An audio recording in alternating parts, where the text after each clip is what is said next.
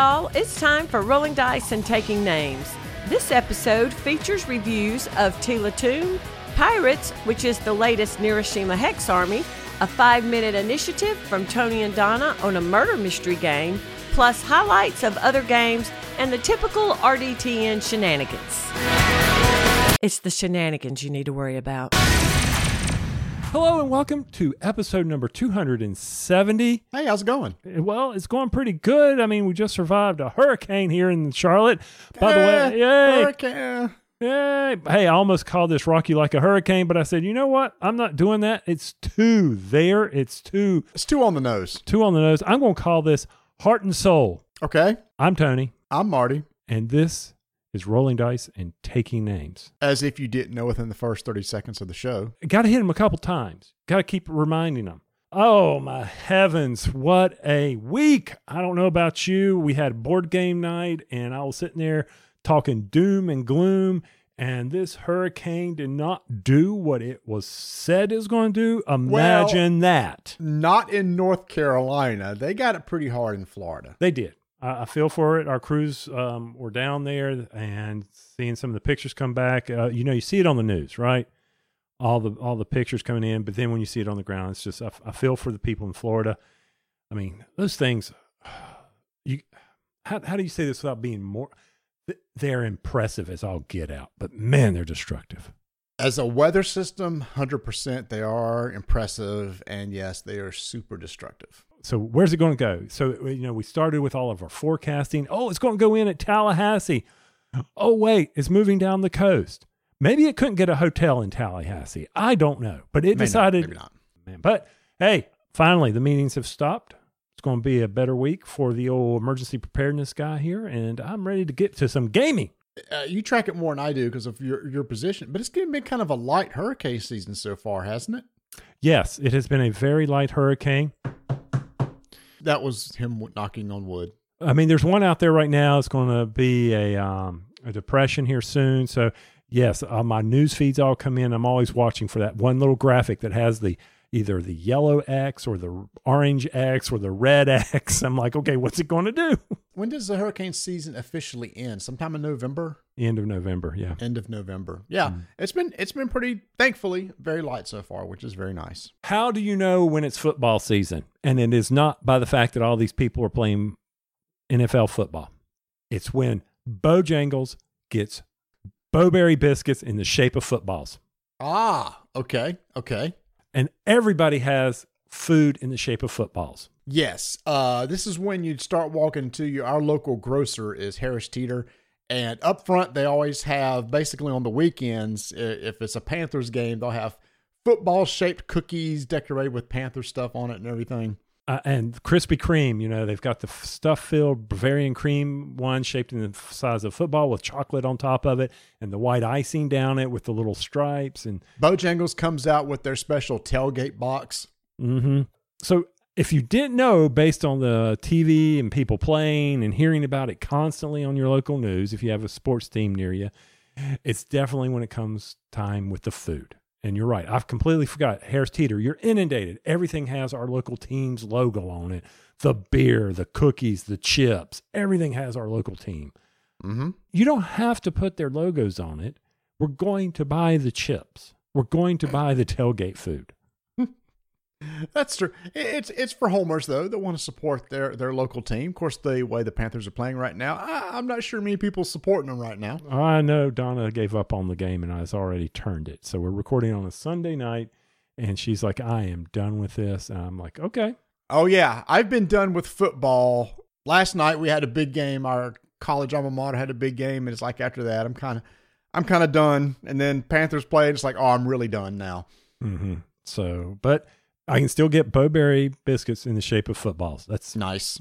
That's what I really, and they don't even have to cover it with chocolate. They just say, listen, we're going to just make this biscuit in the shape of a football. What do you mean cover it with chocolate? They've never covered it with chocolate. I know, that's what I'm saying. But where Krispy Kreme smothered it in chocolate so it's brown, so it looks like a football. When's the last time I had a Bo-Berry biscuit?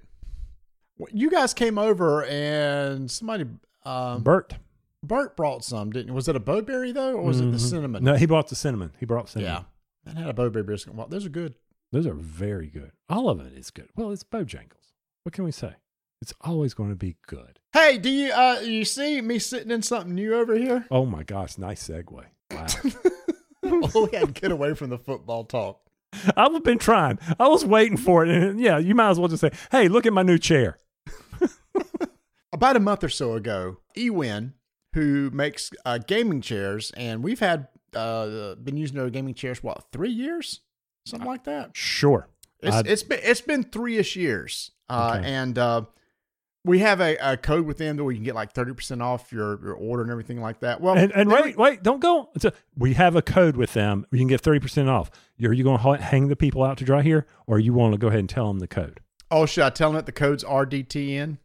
Yeah, I would go with RDTN. Yes. And if you click on our webpage, you can get the affiliate link. We really need to post that on the Facebook page and make it easier for people to go to. Yeah, we should. But anyway, so they have a brand new cloth chair. And the ones that we have now, I guess it's faux leather, or the ones that we have, vinyl. It's not faux leather. It's more vinyl, which are super nice chairs. Mine hasn't worn out at all. There's no rips. There's no tears. Nothing in it. But anyway, they had this new chair, and they said, hey, we want to send you guys one to check out. So they have a couple different colors. They have a light gray. They have a dark gray. And they have a pink. They have a pink one. They have a pink and white one also. So I got this yesterday. So I just wanted to share a little bit about it. I got it put together in like 30 minutes. So it was very easy to put together. The only thing is they have one instructions that covers every single chair. No, that's incorrect. They have one set of generic instructions, and your chair may not be the one that's featured in the instructions. It's IKEA. That's it. That's what IKEA does. Well, but some of it didn't even fit for this chair. Like there's one of the instructions like take a plate off the bottom of the chair. This chair didn't come with a plate. Ooh. Well, how does it attach to the base? It just screws directly into the base. Interesting. Yeah, there's not the plate that you take off to screw to the mount that goes up and down. Instead, it just screws straight to the bottom of the chair. Man. So it's kind of, as I was reading the instructions, like, all right, so I kind of change that there because it's not exactly the same. Regardless, got it pretty simple. Got it together in 30 minutes. Super easy. Barely an inconvenience. Yep. And so I got it all set up. Now, here's what's interesting, Tony. The chairs that we had before that I had, it is a 100% gaming chair. It's like a cockpit chair. It's one of those that's designed like you're in a fighter pilot, right? You've got the hip huggers onto the side. Mm-hmm. Sides of the chair come up, kind of hold you in there and everything. It looks like a cockpit chair. This looks more like a regular office chair. So the sides don't come up on the sides to hug your hips. It's a wider base and it's a longer seat. What are you laughing at? It's all about the base. Yep, it is. And it's a longer seat because with the other chair, the edge of the seat wouldn't come up to my knees or go out to my knees. This one does. Okay. So it is cloth, which is nice because you said sometimes you get, was it swamp butt? Yeah, that's the nice way to say it. Yes. Yeah. From sitting in a vinyl chair in the summertime when it gets hot and everything.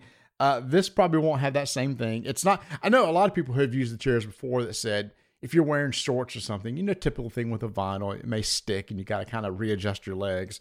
Obviously, that's not going to happen with the cloth chair, which is why we were super excited to get it. So the only bad thing I have about this chair is that the backrest, which I use all the time, a lower lumbar back support, doesn't attach to the chair. So your lumbar pillow does not attach? No. So the one that you had and the other one that I had these elastic straps that go up and around behind the headrest to hold it in place on the back of the chair. This doesn't have that because there's no holes in the neck area of the chair to put the straps. But I'm surprised it doesn't have straps that go around horizontally around the back of the backrest, but it doesn't. So I'm unsure about this because when I get up, the pillow falls. Mm-hmm. And so it's just, I don't know. That's the only, I may go out and buy a third party backrest to wrap on the back. But other than that, it is super nice. It's a tad wider. It really is. I think for tall people, bigger people, they're really going to like this chair because it just makes them feel more comfortable. Yeah, I was looking at the specs when you told me that you were getting that and said, go out there and get yourself one, use our coupon code. And I said, okay, I'll make that happen. And for me, I enjoy my chair a lot. It's very comfortable, and I do not use those pillows at all. But then again, I'm also 6'2.5", so I don't need that support in the back, even though I am older, which I'll tell you a little story later. So, but yes, it looks comfy. I'm excited. I can't wait for it to finalize my order and get one as well, because I know my daughter has expressed an interest in this chair. So for her fiance, so that he can have it for his gaming chair, and she has barely any furniture, so that's fine. I'm like, okay, sure, I can take this apart. I like the fact that you don't have to put in 20 hex bolts underneath for the plate. I know that's an exaggeration, but man, those Allen wrenches suck. So on this one, the number of Allen wrench type screws I had to put in were 1, 2, 3, 4, 5, 6, 7, 8, 9, 10. 10, that's it. So 4 underneath on the plate, 2 on each side of the back, and then there's a little plastic cover that's another one. And they went in no problem. They do give you the tools and everything. Again, I love my other chair. The one I had been using, no issues with it whatsoever. I gave it to my son for him to use in his apartment, gaming chair. Here's the thing. He had bought a gaming chair. We got him one several years ago for like $125. He's probably had it 4 years. It was slap worn out. The foam was showing. The vinyl had pulled away.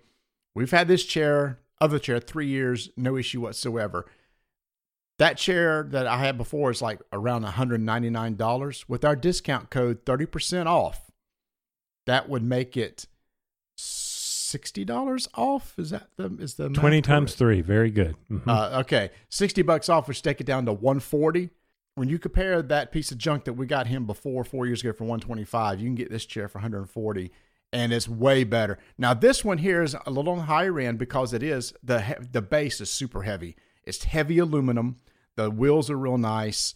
It's a different type of foam. The foam is denser. It has more of a memory type foam, even more of a memory type foam. It's $369, but again, with our code RDTN, you can get 30% off that. So can I do the math real quick on that one? While you do the math, I'm going to ask you a question. If it doesn't, does it have the Star Trek armrest? I like that where they go in and out. Yes. Okay. Yes, it does. The armrests go forward, back, left, right, and tilt in and out. Whoa, I forgot about the forward and back. Sweet. Okay, that's nice. Well, that's nice. So nice 30% off will take you down to $259. Ooh-wee. And free shipping. Free shipping on all orders within the contiguous U.S. There you go. Guaranteed ship out by next business day. And a lot of people on our Discord channel have bought these chairs. They've really enjoyed them. This chair for $259 is a good deal, and you won't find it any cheaper.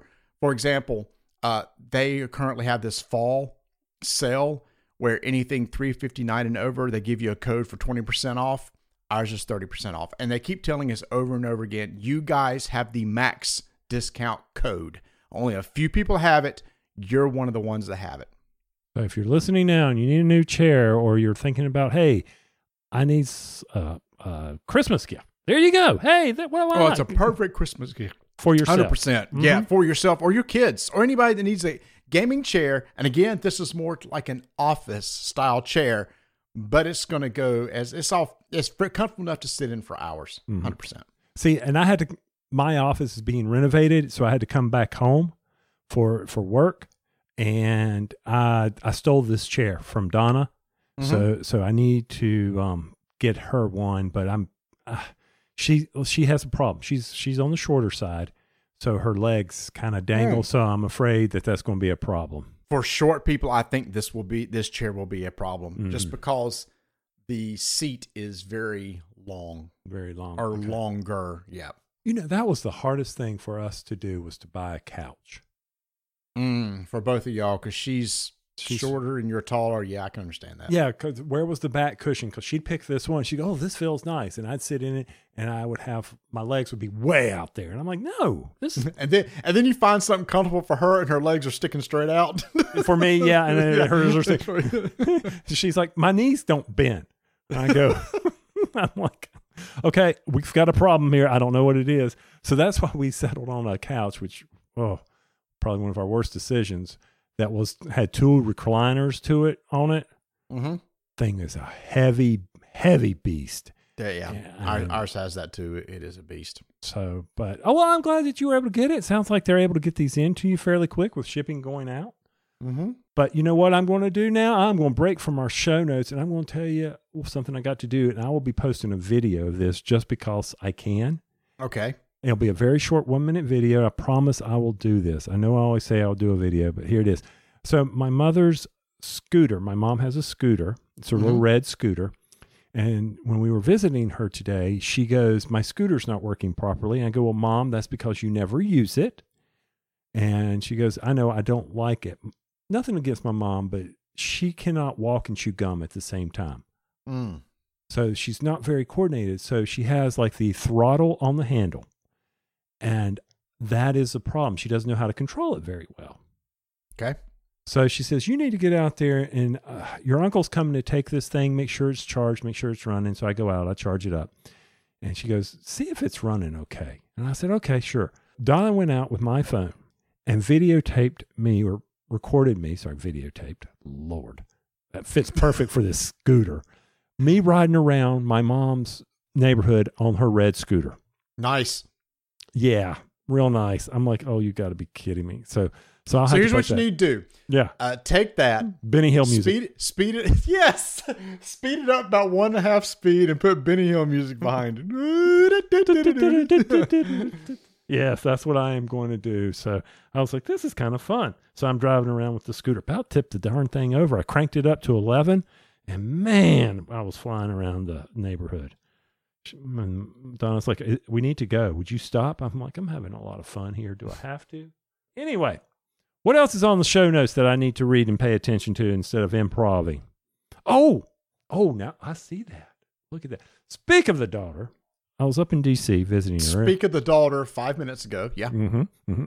And we did something I haven't done in a while. My wife decided she wanted to go take them to an escape room. Kiss my butt.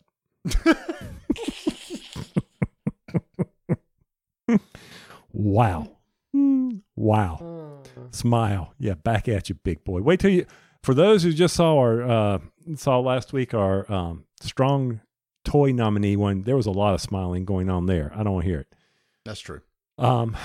So we went to an escape room, and I have not, you've been to one recently. Last year. I thought you had gone. Last year I went. Last year you did go? I haven't been one this year. Okay. Yeah.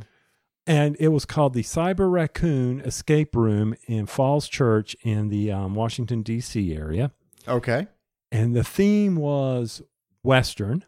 Okay. There was 4 of us, and we won. We got out of the room, but a couple of my favorite things was, well, the first thing was during the intro video that they played, okay, you're not really locked in the room. That's against the law. And they kept saying that. Because I'm like, I bet people are thinking that they can't get out. But no, you can get out. And it was very well done, very thematic. I was like, get out of town.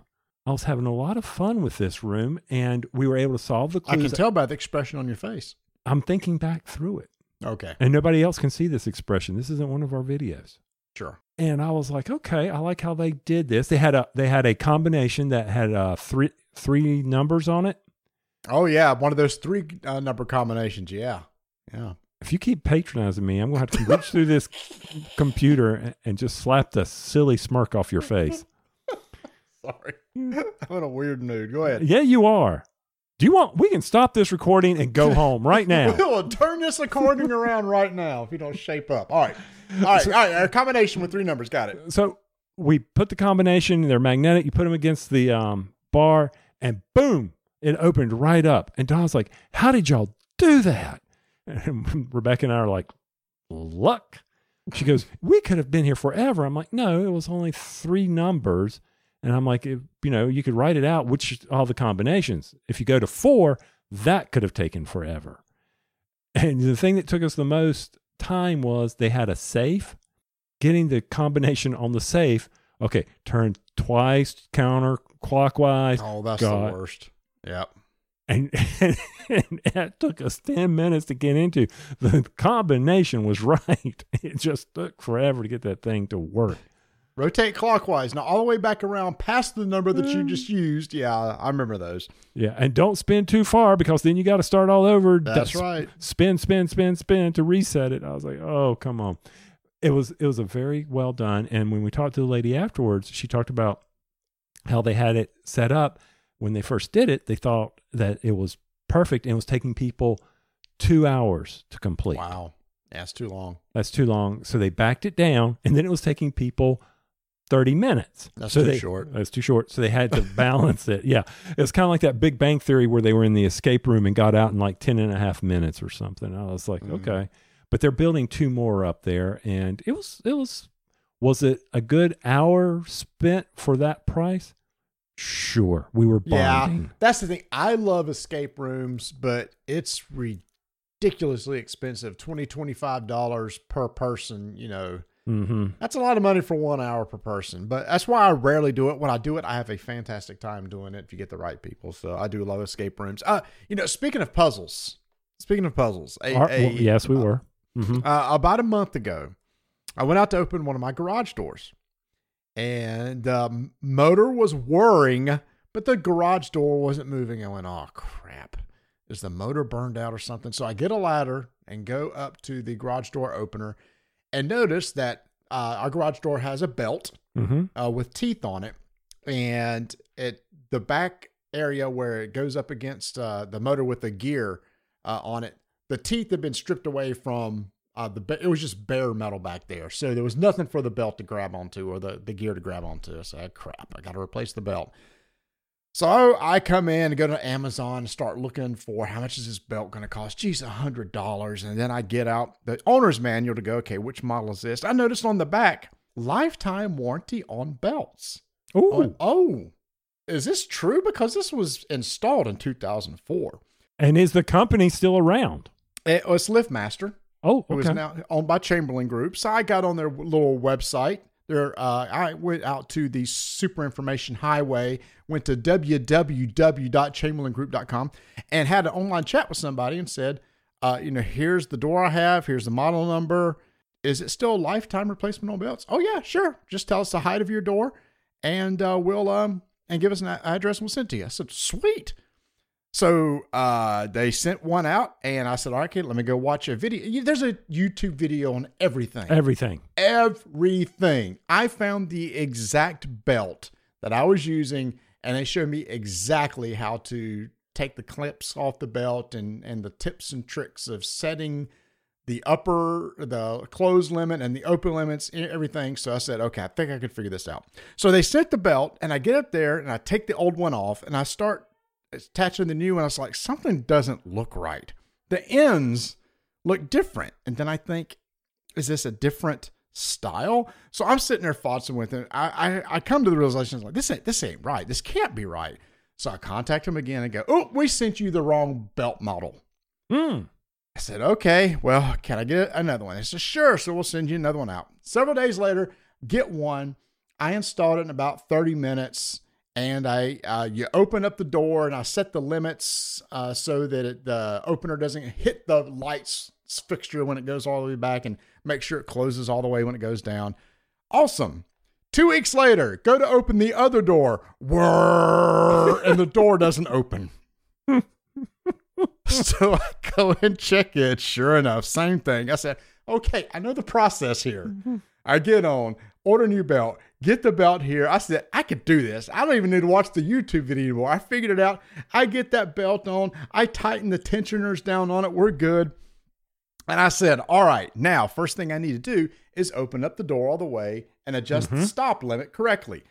I hit open, and the mechanism grabs the door to open it because I had unlatched it, and it pulls and then stops, and the bar that the door runs on starts binding and bending. Ooh, okay, that's not good. Stop. That's not good. So I went the other direction, and so it starts going down, and it binds the other way. I went, stop. Okay, number one, thank you, mechanical engineer, for correctly designing a tension sensor on this motor so that it will stop, and it did not totally break and bend and warp that bar. So I'm like, what is going on? I've done this. I did it on this one over here. So I said, let me just try to monkey with the limits again. Open. And it grabs it and binds the bar again. I'm going, holy crap, what is going on? And so I said, you know what? I'm going to unlatch the door so I can open it manually.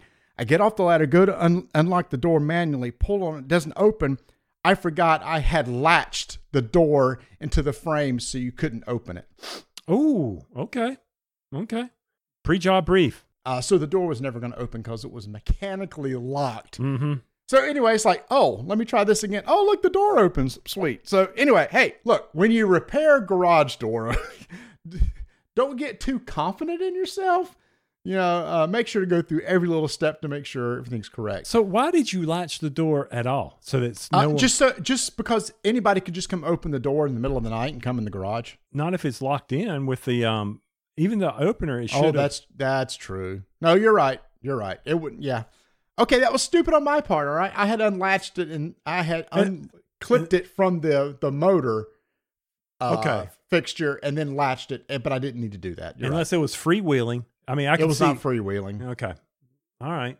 I mean, I know. I appreciate you taking the safety from the standpoint of, I thought maybe you had latched it, so while you were working on it, somebody didn't come up and know that it was broken and just suddenly like lift it up and pop you in the back of the head with while you're on the ladder. Oh, that would have been bad too. That would have not worked. But boy, I was really scratching my head when that bar was warping and bending. I'm going, I don't understand what is going.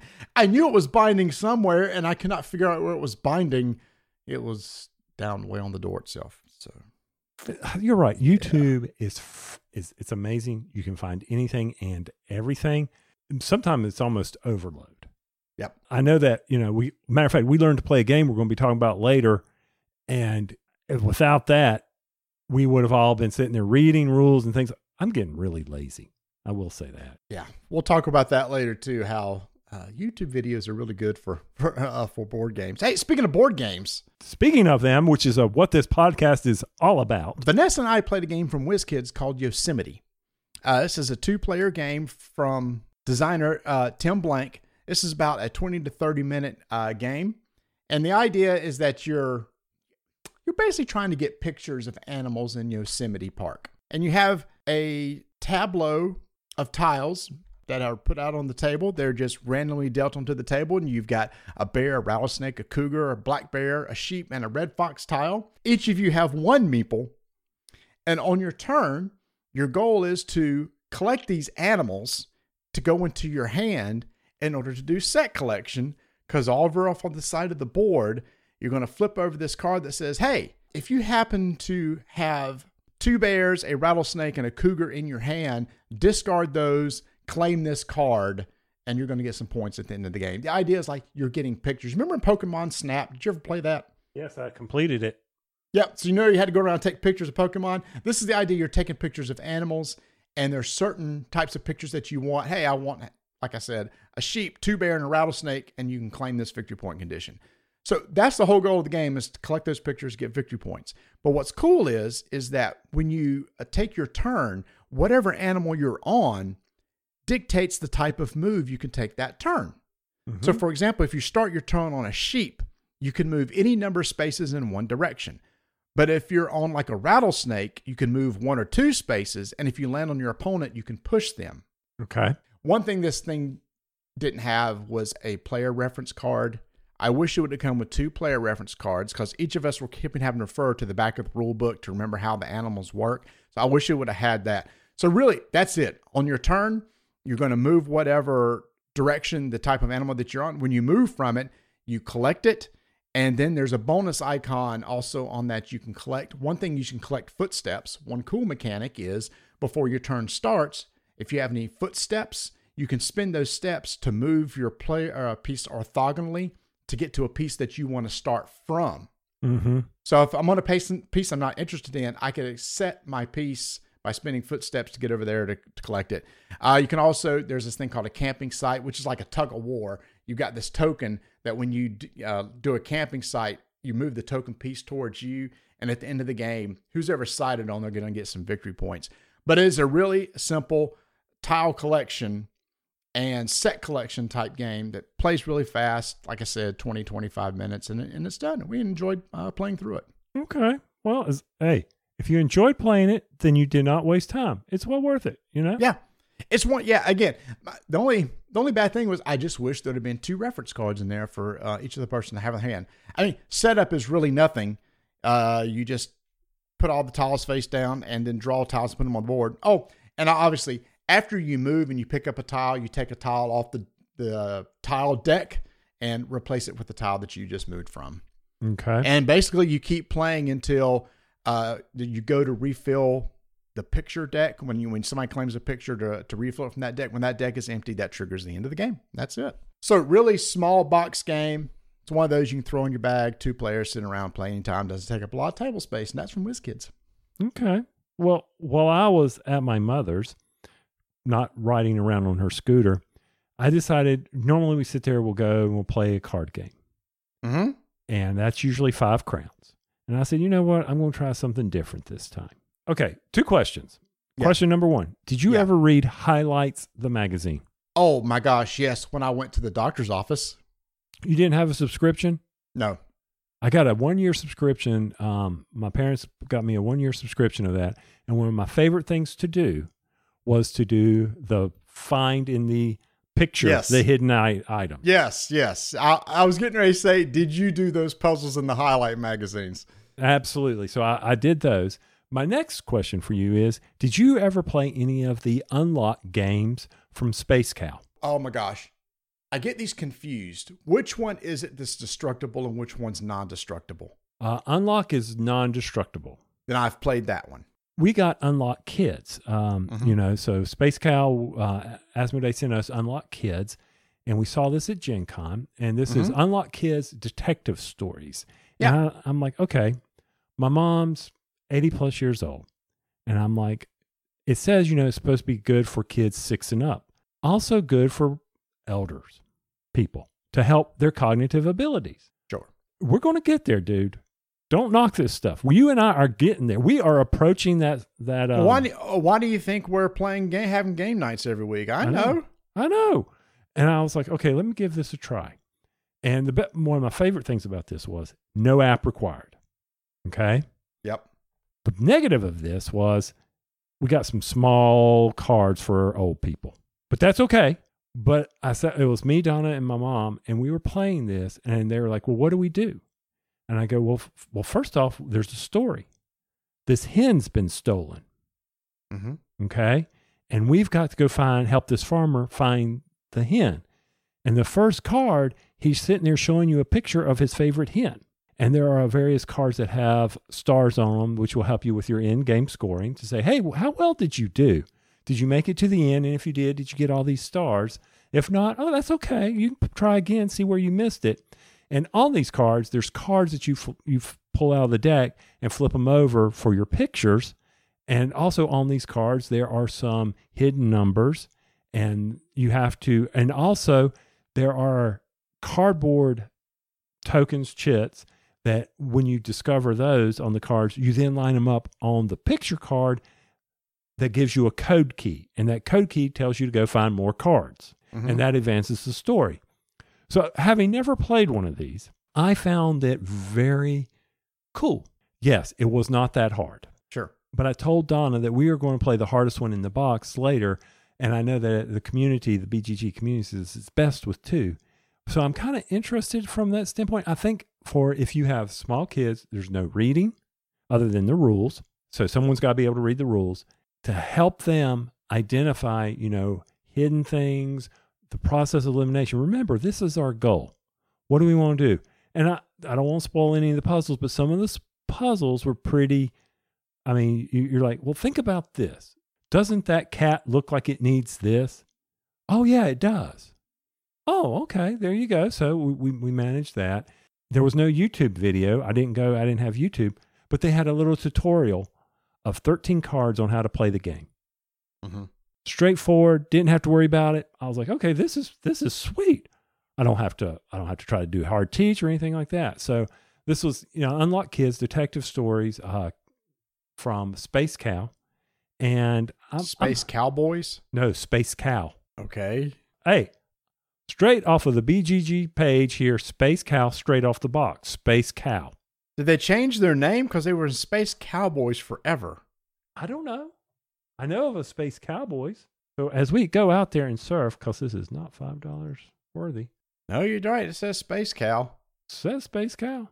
Mm-hmm. Is Space Cow maybe the kids? It may be. Oh, here it is. It's a brand used by French publisher Space Cowboys for games intended for younger players. Ta-da, because Space Cowboys is the one that makes the Unlock series. And I just looked it up. They have like 20 in that series of Unlock games. Right. So I think, a lot of people, because they're not destructible, a lot of people sell these things off. Mm-hmm. I think I'm going to try to see if we can find one of the adult ones and give that a try. Yeah, and what I was confusing with, the ones that are destructible are Exit games from Cosmos. Okay. So it's Unlock and Exit. Those are the two big puzzle type series. Yeah. So we've been doing a lot. So I've had escape rooms. I've had Unlock for kids. And so we've gotten into a lot of these detective games lately. Mm-hmm. So, never do know. You might hear more about one. So while I am yearning for more Unlock. Okay. So it's so funny that So you cut so many of those out. See, I do, and I'm going to talk about this, and you won't hear any so's previously because I cut them all out. Who was it? I think it was Suzanne that says she can't stand it when somebody starts a sentence with "so" because it's not needed, and that stuck in my head. And now I try to pull out every not because of her, because it's like you're right. It does. It's like so's almost like it's like I need something to say, so I need to not use it. You're right. I mean, but my gosh, man, I'm old. I've been doing it forever. Hard. It's hard. Don't worry. I edit them out. I know. I appreciate you editing them out. Yeah. Maybe that could be a prize for someone. You should leave them in, but then we would have to count them. Oh yeah, and see, here's the bad part. After a while, now that I've said that, it becomes annoying when you hear somebody use it over and over again. Anyway. So like now.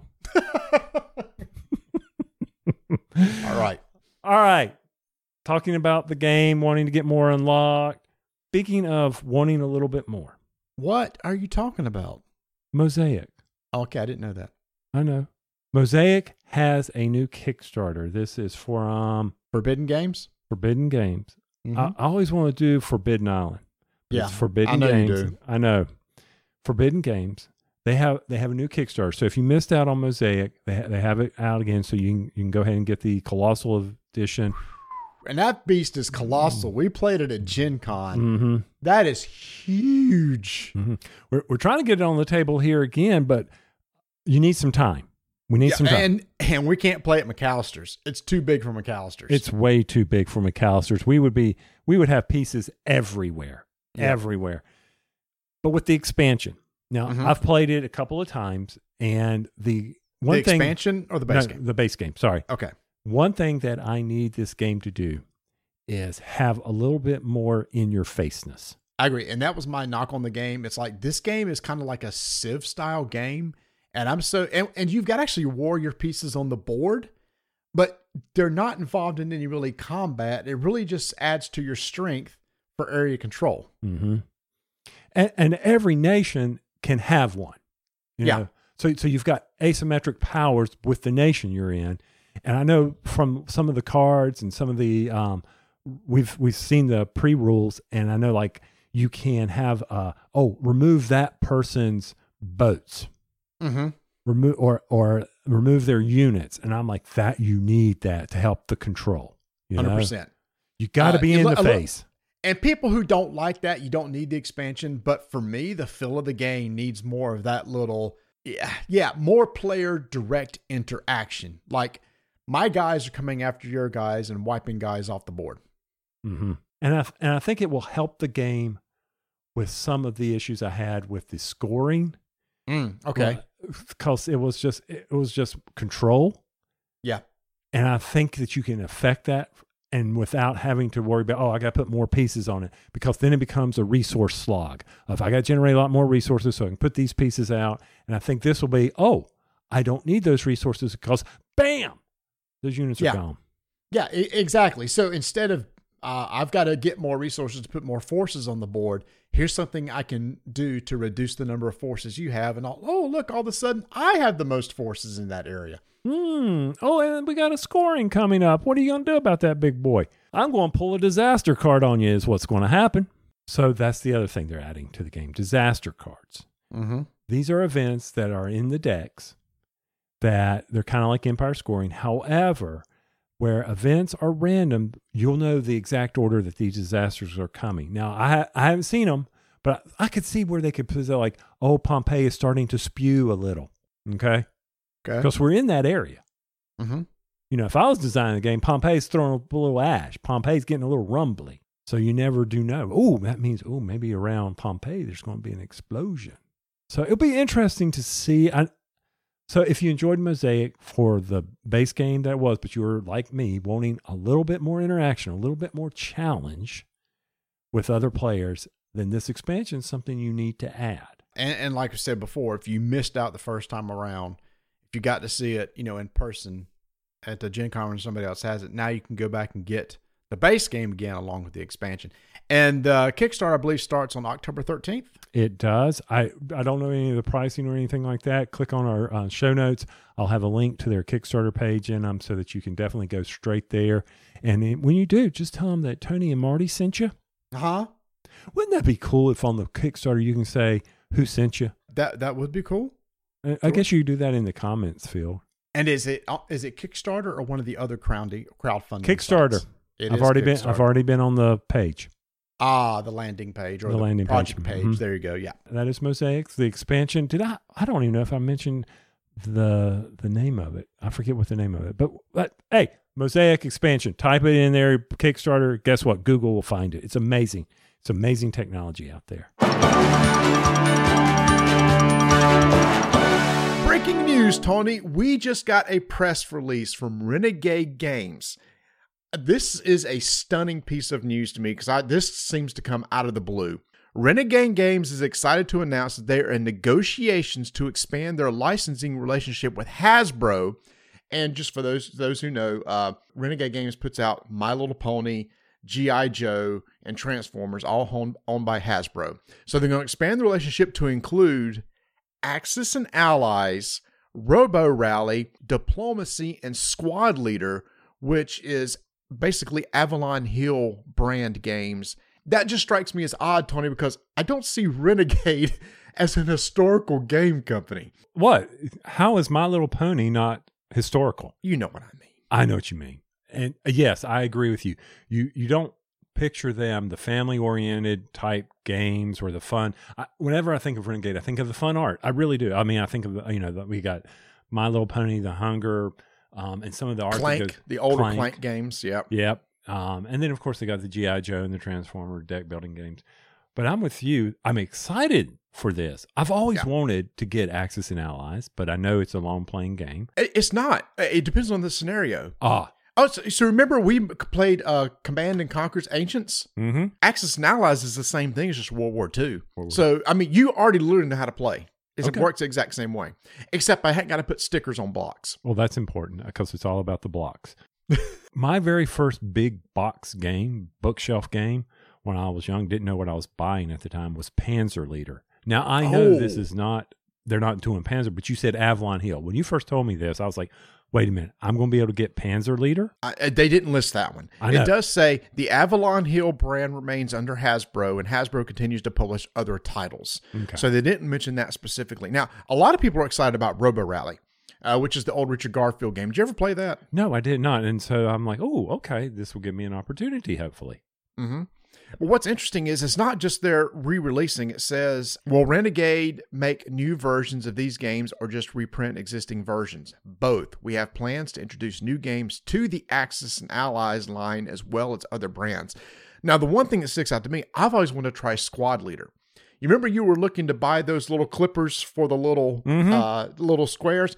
Go buy some because that's what Squad Leader is. And that, to me, was really out in left field for Renegade. Yeah, it's interesting that they went with that. I mean, they're all those war games, but I guess out of all of those, I'm very excited for Robo Rally because I've never played it. And I was watching, everybody was talking about it on the Twitverse. The Twitverse? Yeah, that's the new name for it for me.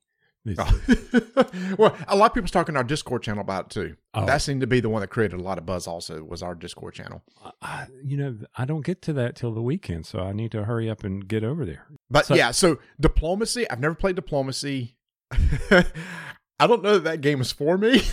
I don't. Yeah. Mm-hmm. I think I played a game once online, and it is so backstabby. But for sure, Robo Rally, Axis and Allies, and especially Squad Leader, because I've never experienced it. So I'm excited to see Renegade shine some light on these, because I think this is, especially Axis and Allies and Squad Leader, are very niche games. So maybe shining a brighter spotlight on them will kind of bring them to the front, so a lot of other people may experience them that's never experienced them before.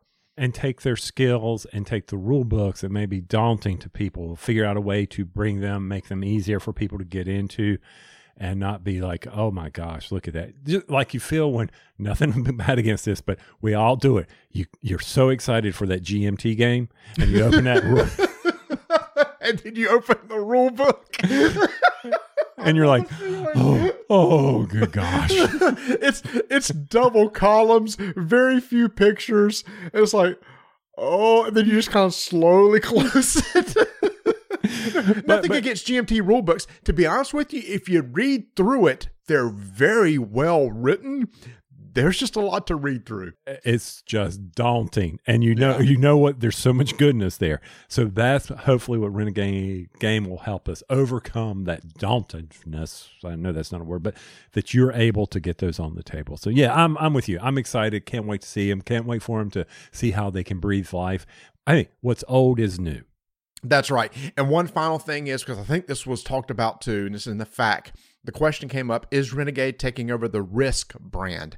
No. Renegade will only be making versions of Risk set in the worlds of Power Rangers, Transformers, and G.I. Joe. So if you ever want to play Risk in those worlds, okay, why is it My Little Pony in there? Because that would be hilarious. A Risk, My Little Pony would be amazing. Well, Risk, no, it's a happy place. I know there's bad people. That's what makes it so funny. That would be so funny. All right. So anyway, breaking news that just came in, y'all. Renegade taking over some of the Avalon Hill brand games, and these are going to start coming out in 2023. Guaranteed we'll play some of them here.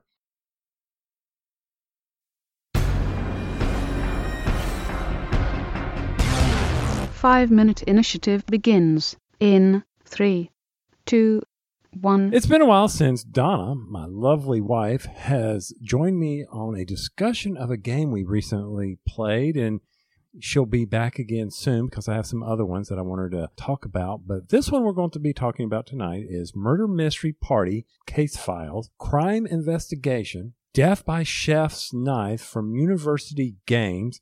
That was a mouthful, baby. Yes, I wouldn't want you to have to say it again. Murder Mystery Party Case Files, Crime Investigation, Death by Chef's Knife. The reason why I asked for this game, it was sent to us by University Games, is because you and I have been enjoying a lot of Hallmark mysteries. Are you really willing to admit that? Yes, I am. Yes, you've gotten into a couple of them, but, they're a little simple for you. But a lot of them have been around the Culinary Institute, and I thought, this is kind of neat. These games would be hopefully similar. Yes, this one took place in a restaurant. And in what city? I don't remember. New York, I think. Well, it says so right there on the case. The case file. Yeah, we got a police report right here. And Lorenzo Ritelli bit the big one. Yes, he was the chef, I believe. He's done. He's over. What's the goal of this, sweetie? To solve the mystery of the murder. It's a murder mystery. Thank you, and I appreciate you making it so obvious. But what was one of the neat things about this that when I first opened it up was it was like we were getting a actual case file. I know it's in the name, but I was not expecting getting a folder with a paper clip and a whole bunch of information in it. Yeah, I actually really love the way they put this together, because you feel like a group of detectives sitting down with, the interviews with the suspects and witnesses, pictures of what could be murder weapon, don't know that, other things that they collected at the scene. So it's really kind of cool the way they put this together. And there were 4 of us playing. We actually each took a couple of the interviews with the witnesses and the suspects and kind of read through them and then came back together and discussed it. And they give you a sheet where you can kind of keep track of notes of who was where and, you know, what motive they might have. They should give you a big whiteboard, right? Because isn't that how they do it on TV? They have a big whiteboard or chalkboard or something. Well, in every Hallmark mystery I had, they had those whiteboards to sit out and put pictures up.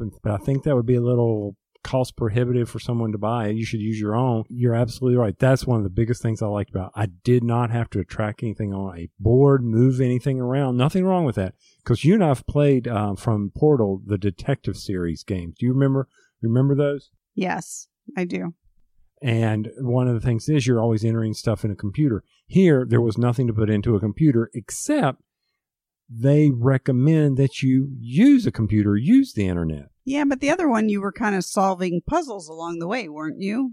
Yes, you were. You were trying to put it together, and then it would lead you to other suspects and your decisions. Yeah, this was more, I think, more like you were a police detective as opposed to those other ones. Did we win? Did we figure out who killed Lorenzo? We did. Kind of thought he was the obvious person that we picked. We thought might be too obvious, so we kind of kept digging into it. Did solve it, and we were correct on our first choice, but we second-guessed ourselves. So I thought it was a little obvious, but it was fun. We all had a good time. And we have another one to do. Kind of curious about how that's going to go over as well, because it's another one of these murder mysteries. Love how they presented it. Love that you're sitting there looking at evidence files. You're looking at witness statements or suspect statements. I think there's a death certificate in it and a layout of the room. So you're sitting there discussing I don't know if we were detectives, but we were definitely, if we had been a jury, we would have been discussing this evidence as well. I don't think you mentioned it, but you used the your cell phone a little bit too to try and determine, like,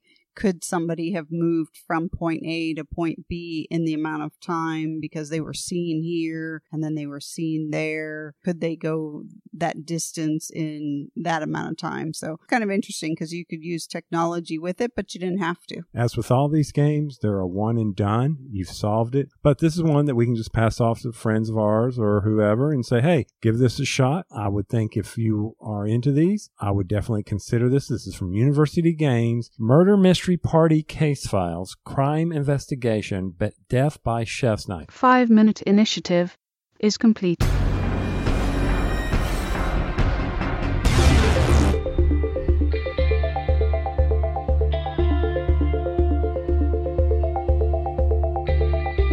All right, Essen just ended, which means there's going to be a lot of pre-orders popping up on Miniature Market for those Essen games. And Tony, I just actually found this out from our good friend Danny Lowe over from Ashet. So come to find out, Miniature Market is the official partner for Ashet in the United States.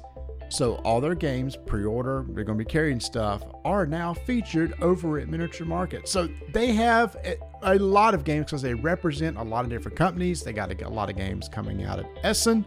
There's a lot of games that we got to see at Gen Con that are just now becoming available. So if you want to find out about all the games that Ashet is bringing to the U.S., head over to miniaturemarket.com. Ole guacamole! Can't wait.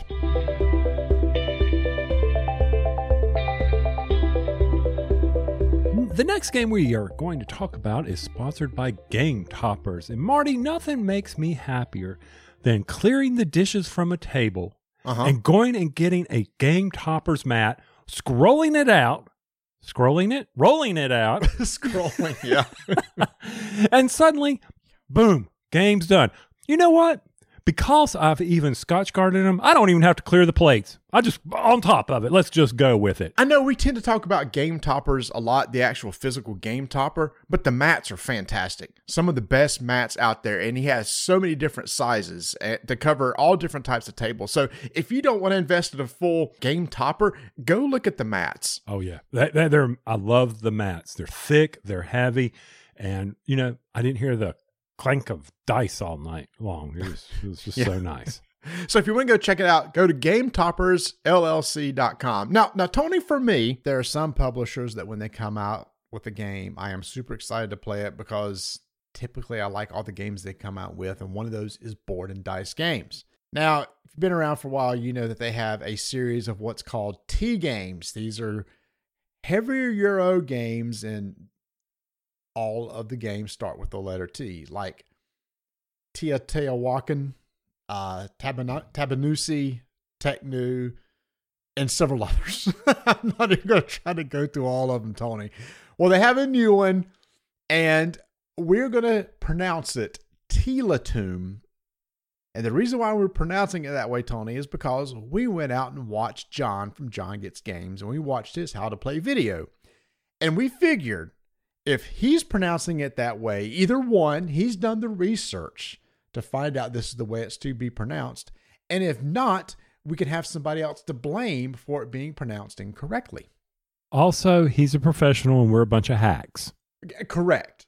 So Okay. we're going to go with the professional of Teelatum. Mhm. And I was just going to say as an aside right now, Tony, I love learning how to play games from his videos because for heavier games with a lot of rules, I like seeing a rule in action. And as he tells you her rule, he plays the game. And to me, that's how I learn better, by being told and then seeing it actually performed. Same. He will be the go-to when it comes to these. I always enjoy, oh, great, he's got a video, and I'm able to look at that.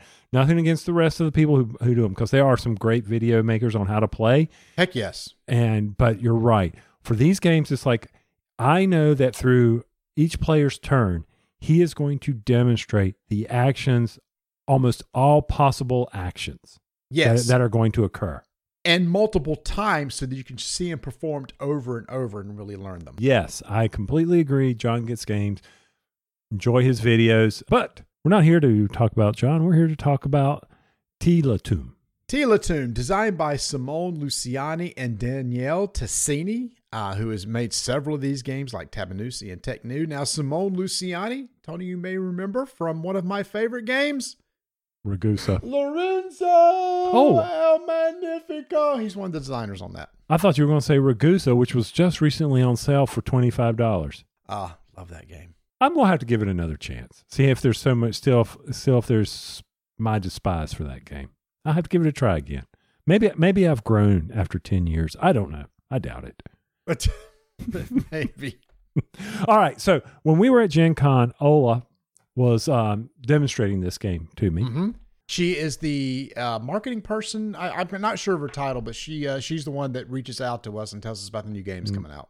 So she's going over this, and she had me at the first mechanic of the dice. Yeah, so I just want to say this is my favorite part of the game.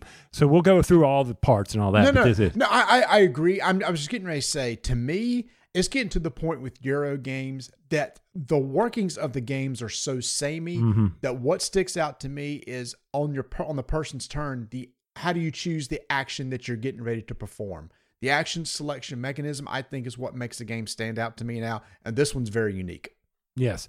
And I also want to point out on the rule book, you have to wait to page 10 to know how to play the game. So there is 9 pages of prep, which I appreciate. Prep, you mean setup or what you mean? Yeah, the setup. I'm sorry. All the setup and the points and the components and all that stuff. It's a lot. It is a lot of stuff. But they step you through it. Yeah. And that's good. So you can always go back and say, okay, what do I need to do? Because there's some setup to this. Yeah, there is. Yeah. So, but overall, the game is 5 steps: prep phase, action phase, king phase, fair phase, cleanup phase. Rinse and repeat 2 more times. That's my kind of game.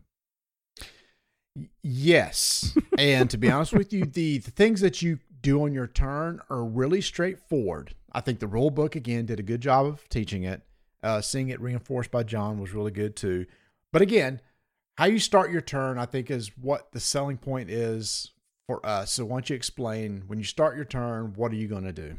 So one thing that's important is the preparation phase for the game is you are pulling dice from a bag, and depending on the number of players, 8, 11, or 14, 2, 3, or 4 players, and they are going to be set up around the wheel, matching the number that's on the wheel. So if you have a 3, you will place the 3s near the 3 quadrant, And the dice are all different colors. It's not a quadrant because there's more than 4. So what do you call that if there's 6? I don't know. Sextant? Sextant? Sextant. Oh, is that right? Sexting? Sextant? Sextant? Sextant? I'm making up words. If it's quadrant, is it a sextant because it's a circle broken up into 6 individual pieces or equal pieces? Trivial Pursuit pie piece? It's a pie? Is there 6 categories in Trivial Pursuit? I don't know. I don't remember. I haven't played Trivial Pursuit anyway. So it's a circle broken up into 6 equal slices, and each of them numbered 1 through 6, and you put the matching die beside that piece. And guess what? Those dice have different colors, and those colors indicate what resources they are. Get out of here. I know. So there's like what? There's like a food, stone, gold, iron. Yeah. You said stone, wool. Yep. And so you got that going on for you. And guess what you're going to do with some resources, dude?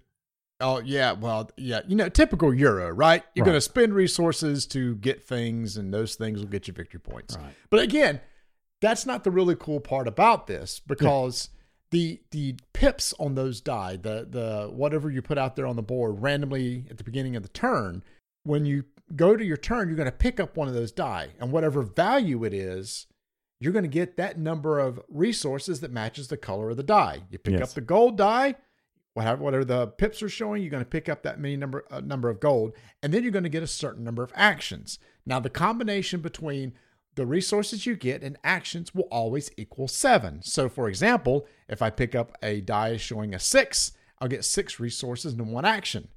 If I pick up a die with 3 resources, I'll get 4 actions, etc. Action points. Action points to be spent on that one action for that section of the pie.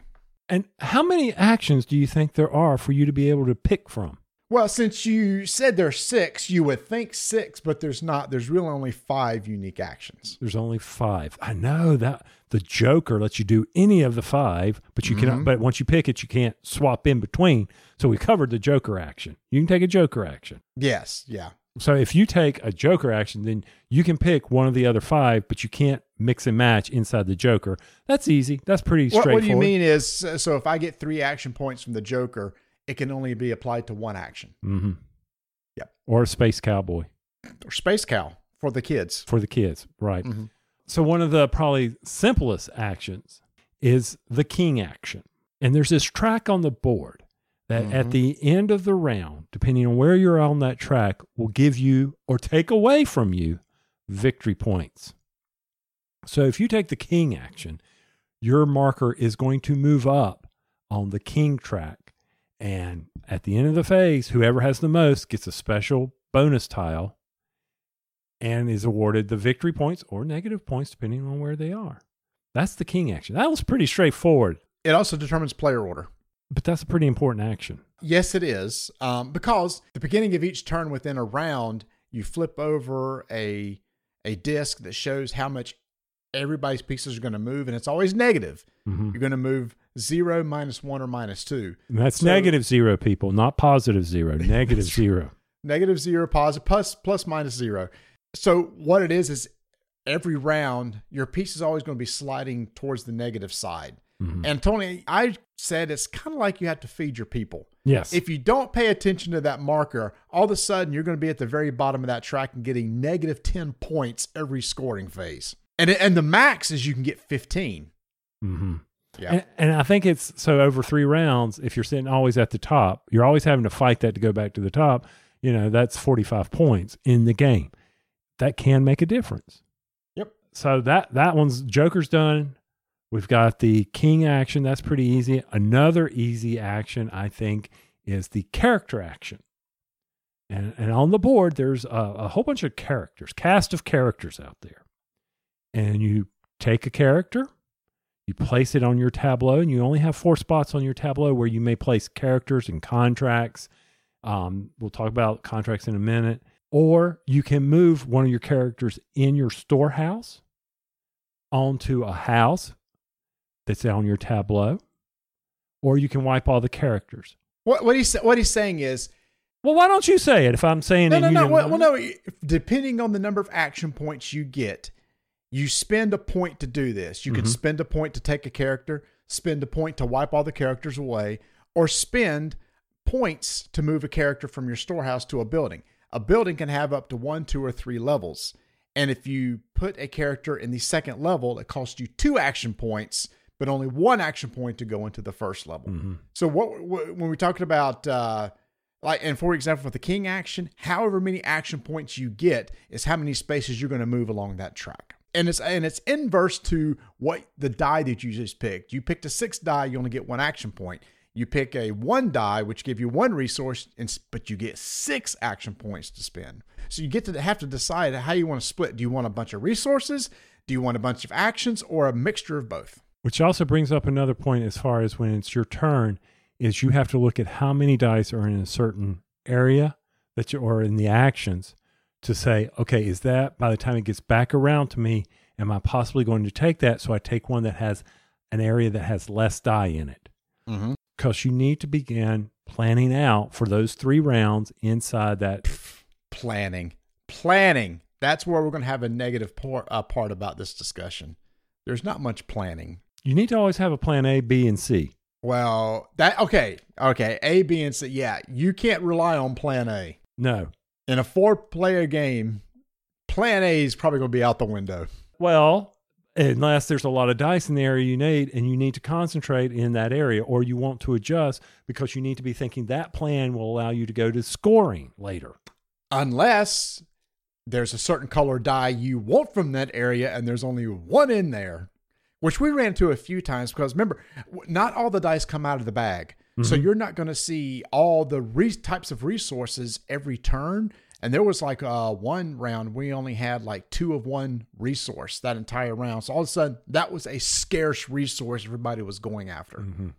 But what difference does it make what resource you got? That's, why do you care about the wool and the stone? Because they're specific to certain things you can do on the board. Yes. Or fulfill the contracts or fulfill other requirements that you may need. I mean, to this point, I'm thinking about in this, as we're talking about it, screw all this action stuff. The meat of this is on your turn, you're picking a dice to get resources and get action points.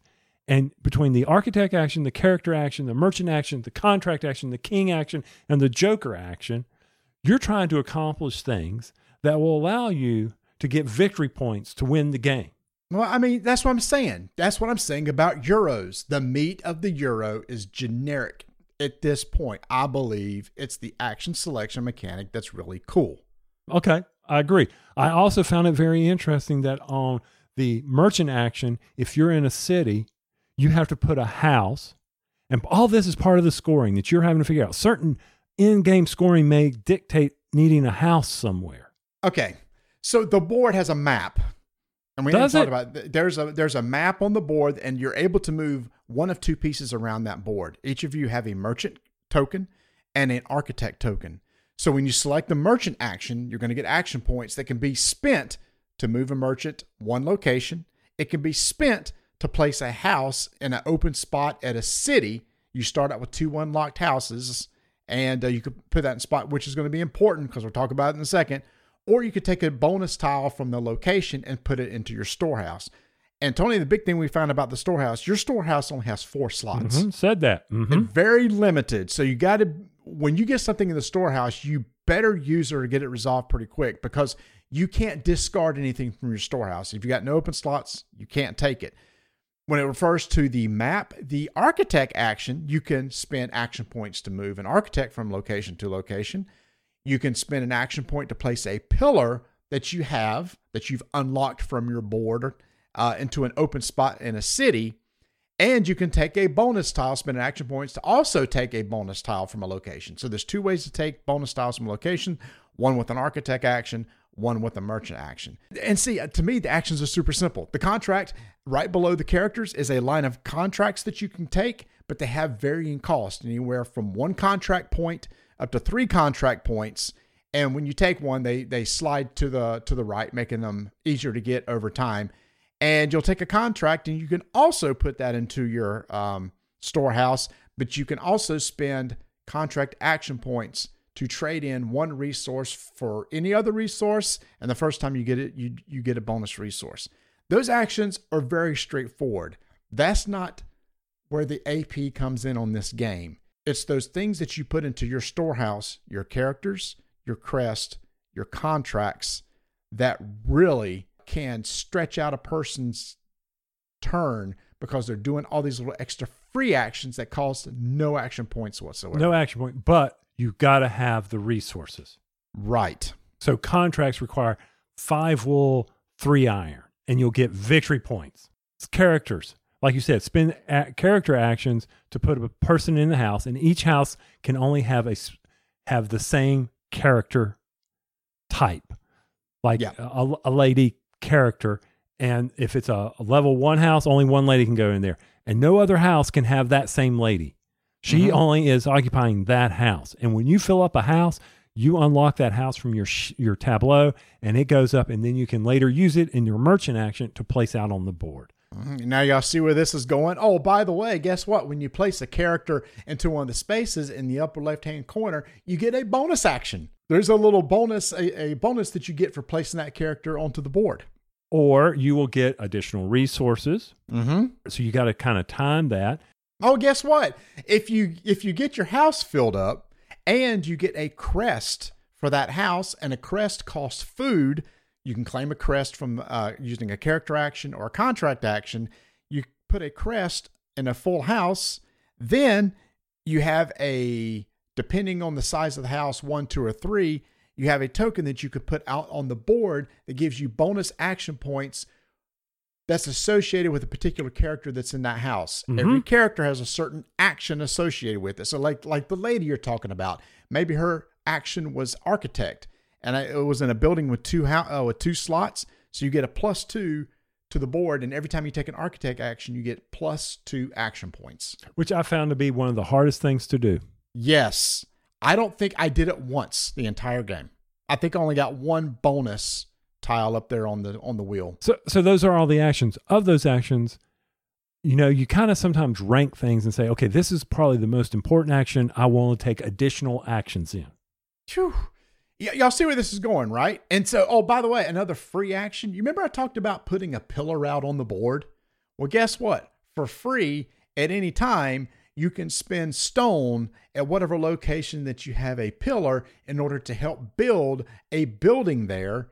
And there's going to be there's a random token put around at each spot that tells you, hey, if you spend 4 stone at this location, you'll get X amount of victory points and help build this building. And if you're the first person to build a building there, it's going to be the most victory points, and they decrease over time. Mm-hmm. So it's like, okay, that's why, remember a long time ago I mentioned the pillar? That's why you want the pillar out there. Oh, and then Tony, there's this whole thing about, you talked about houses. Why do you want a house on the board? Why? Because at the end of every round, guess what? There is a fair. Because at the beginning of the game, these random end round scoring objectives are put out there. And during the fair phase, if your merchant is at the location of the fair, which is going to be a city, or your house is there, you get to participate in the fair and get bonus scoring depending on whatever the condition is for that round. Like it could be, okay, count the number of pillars on the board, you get that times number of X victory points sort of deal. Now, keep in mind, at these towns where these fairs are being held, most of them only have a limited amount of places that can have a home. So if you want to be included in that scoring during that round, and somebody already has a home there, you better have your merchant there. So you better be planning on how to move your merchant over there, which costs you action points to get there. Or you can bypass it depending on what the condition is that is randomly put out on the board for you to figure out. So you need to be planning all of that. All that is going into everything you're doing. You are trying to plan ahead, not just that first round, not that second round of the scoring. You've got to be thinking throughout the whole thing, and you need to understand the scoring tokens, which for me was a big failure. But that's okay. I'm not bitter. Parentheses are key in math, people. Okay, I'll give you that, Tony. They didn't have parentheses around some numbers for multiplication and addition, and Tony applied the parentheses correctly, I might add, but it's not the way they intended it to be. I did it by the order of operations that we were all taught in school. You certainly did, and unfortunately, it was not the way. I totally understand that. So, y'all, that's what we're saying. The actions are very, very simple on your turn. That's not the thing that makes this game a head scratcher. It's how do you take all these other free actions of all these things that you can unlock over the course of your turn that's just crazy.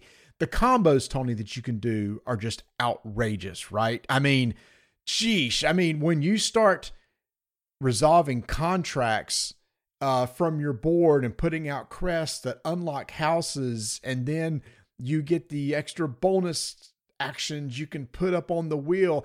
And there are some bonus tokens, Tony, that just give you like, hey, you have a couple extra action points to spend on this turn on a different action if you want to. Oh, I didn't even mention this. There are some places on the map in the cities when you go there and maybe you build a house and it gives you a bonus. It's like, oh, you built a house here? Well, then why don't you go take the extra bonus actions on each of the characters in one of your houses that's already out on the board? It's insane. So other than the dice, though, I think a lot of times after a person selects a dice, then the game becomes, and this is something about this game I'm going to knock on it, is then it becomes a solitary game. Except for if they're taking the action. The only time that I think that you have to wait is if they're taking the action that you also want to take after them, that you need to see how they take the characters or do the contracts and have to refill the contracts, or are they moving the merchant and you're planning to move the merchant and you're near them and they may be going to an area where you want to build a house, so that may make you want to adjust. Now, one thing from this game, we talked about the additional actions. So at the end phase, there's some cleanup. Don't want to bore you with that, but one thing that is key, the action wheel rotates clockwise one, whatever we're going to call it, section, whatever. It rotates one. So the actions and resource numbers adjust. So on the board, it rotates. Is it 30 degrees? 60 degrees. Rotates 60 degrees. Mm-hmm. Yep. There you go. Look at you, 6 into 360. Remember the unit circle, baby? That was pi over something. Whatever. And so on the board, though, the actions are set. It's the action wheel that spins to determine how many actions you're going to get and how many resources. So you need to be thinking ahead of time that, oh my heavens, the architect action is going to have the wheel spin next, and it's only going to have the 6 die with one action. But this scoring round is all about columns on a board. Oh my heavens, you better be thinking about that. That's where these houses come into play, where you may want to go ahead and think, okay, I need to collect characters that allow me to take additional actions and build that character house so that I can then get the action out there for that and plan far enough ahead. Do I have enough time to get that additional actions on the board? All this is going through your head. Or if you're like me, you're like, just hurry up and play. It became solitary for me. I will admit that. So here's the thing. I really enjoyed my time playing this game. When it was my turn, I was having a ball. Getting some action. Oh, by the way, they also give you these tokens. You're supposed to collect tokens from the number of actions that you have. Okay, this is brilliant. I'm going to interrupt you. This was brilliant. Don't ignore that. Pick up those tokens and put them in your hand and spend them as you take your actions. Brilliant. Because you will forget. And you will forget because you may spend an action point and then all of a sudden start using some pieces in your storehouse to do a bunch of extra stuff. And then you may forget how many actions that you spent. So that little simple of take these number of tokens that represent the number of actions you have, do it. Don't skip it. Don't think, oh, I'll remember. Just trust us on that. It also helps you in your planning. I need this amount, this. Because, like I said, when it was my turn, it was so stinking rewarding to get my resources and start spending my actions and comboing, man. I can start maybe comboing where, I can move this person over here. And because I moved this person over here, they gave me a bonus action. I can claim that bonus tile. I can now spend that bonus tile and do this. That was fun. In a 4-player game, when it's not your turn, it's bathroom time. Mm-hmm. It's brookie. It's filling up your tea time. Mm-hmm. And that's just, but there's a lot of games like this. But Tony, you said you need to plan ahead. After it's my turn, the chance of my die being there the next turn, I just can't count on it at that point. No, you can't count on it, but you still need to come up with, all right, how am I going to achieve the objective of the victory points based on the action wheel? And yes, you're right. There may be a number of dice, and this happened to me, that is too limited to what you want to accomplish. Now you've got to rethink what you were going to accomplish during that round. Yeah. I agree. And luckily, you may spend 2 gold to adjust a die number so that it is 1 less or 1 more, and it does roll over. A 6 becomes a 1, and 1 becomes a 6. And then you move it to that action, and you're able to take it. So if someone does suddenly deplete that action, and there's dice on either side, as long as you have 2 gold, you can then move that dice up there. It may not be the resources you need to complete the actions, like you needed stone to complete an architect to help you build whatever, because you've finally moved your architect in there to build a freaking column. Now you want to help that church out, but you can't because you don't have enough resources because you couldn't get this. Oh. There were a few times in this game, I think a couple times, I went right before Bert and I was taking the exact die that he wanted. And then his turn kind of came to a grind. It came to a halt. Then he's trying to decide, well, which direction is the best way to go at that point. I think how long did this game take us? Forever. Yes, it took about 3 hours, and the box says 60 to 100 minutes. At 4-player, I don't see how you're under 2 hours, y'all. I don't, because really good players are going to come up with some really clever ways to make their turn last several minutes because they've built in all these really cool combos. I really believe the better players will make this game last even longer. Well, the combos come in if you have the right character tiles, contract tiles, or bonus tiles out in the city that you're able to get to. Yes. Yeah. But I'm saying the really good players are probably going to be able to recognize that and take advantage of that over the course of the game. Mm-hmm. We ignored London. We ignored the city of London. Huh. Yeah, which was a lot of points, and all of us just kind of, because it was off the beaten path. And if you went there, you had to come back off away. You had to cross the English Channel to get over there. Well, because the scoring tiles meant that we had to go out and we had to move away from London. We had to go in these areas. So going up to London was not going to benefit anybody unless you happened to be there, unless your merchant had to be there. If you did that, then you were going to forego scoring some points later. Yeah. Is there AP? There can be. I think on my side, it wasn't so much the AP. It was just, all right, as long as the dice wasn't gone, I knew what I was going to do. I knew I had a plan and where I was going to be to achieve those victory points. I think for me, for this game, we talked about it afterwards, I think 3 players the sweet spot. Mm-hmm. I think that your turns are so rewarding that you want to hurry up and get back to your turn so you can take it. Everybody feels that way. So the more turns you have to sit through before it gets to your turn, it felt kind of long. Mm-hmm. I have a love-hate. Okay. Because of how long it took to get to my turn, and you know me, I don't like sitting around. And honestly, there's nothing. I know you keep saying to plan. I understand, but once you've got that plan, there's really nothing you can do with that plan. I had my plan, but now I'm just sitting there. Right. I began to disengage. Yes. Yep. But I think now after the play, and if we were to get more times on it, if we were to play this every week, I think this game would fly by. Do you really? I don't know, because it is made to be like an engine builder almost. I think the dice mechanic keeps it from being an engine builder.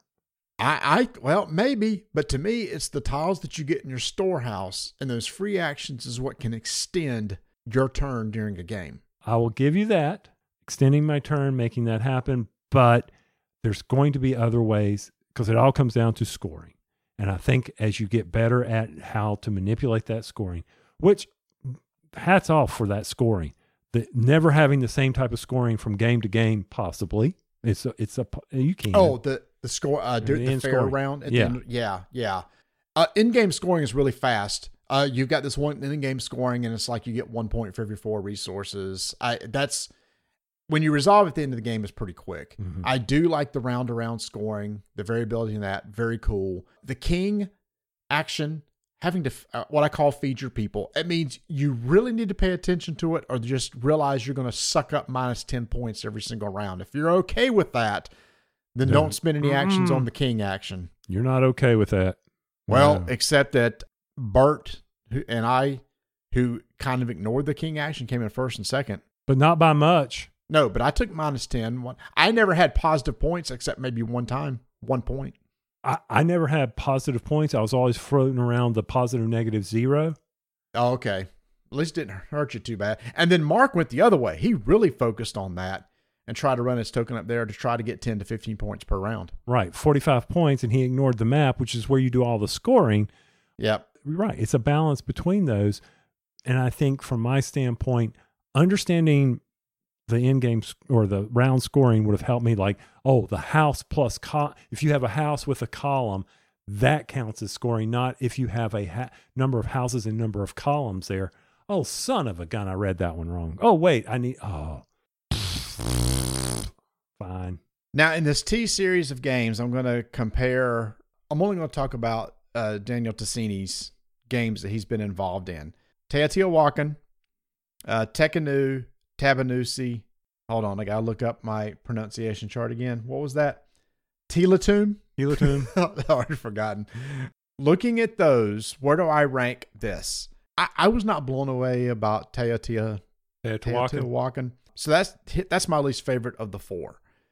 I love Tekhenu. Absolutely love it. I think it also has a very clever dice action selection mechanic. That's still my number 1. So I can't decide on this one, Tony, between Tabanusi and Tila-Tum on which one of those I like better. Okay. So for me, it was Tabanusi. I like that. You like Tabanusi the best. Okay. Because Tekhenu is the one with the pyramid, right? Yes. Or not the pyramid. The obelisk. The obelisk. Yes. Yeah. Yeah, that one was not one of my favorites. Okay, gotcha. But I really enjoyed Tabanusi. Okay. So this one would probably, as far as play, I would put it below Tabanusi. So number 2. Number 2. Mm-hmm. Out of those 4. Mm-hmm. So that's pretty good then. That's pretty good. And again, it's the action selection I think is very clever. The actions are very simple that you do on each one of those things. It's one of those things I still can't believe that somebody designed a game like this to where everything is so interwoven together so well to be able to create these really sweet combos. You're taking one action over here, but it's enabling another action over here. I don't know. It's just really cool and really well designed. And he just makes some of the best games when it comes to heavier Euros. And the reason why I think Tabanusi is above is because how I became disengaged on my not having my turn, where I just kind of sat there. And I think that's the only knock I really have for the game. But, that's me. That's because I get disengaged in every game. But and that's a lot of Euros though, right? Yeah. And see, I mean, there are a lot of Euros. If there's not player interaction, it's easy to get disengaged. So Tila-Tum, I do think it's going to be very popular. How it's going to compare to the others, I'd be really curious to see what others think. It's going to be debuting at Essen, which just happened when this episode released. I'm very curious to see what others think of it. If you like the T series of games and you like this designer, I definitely think it's worth checking out for sure.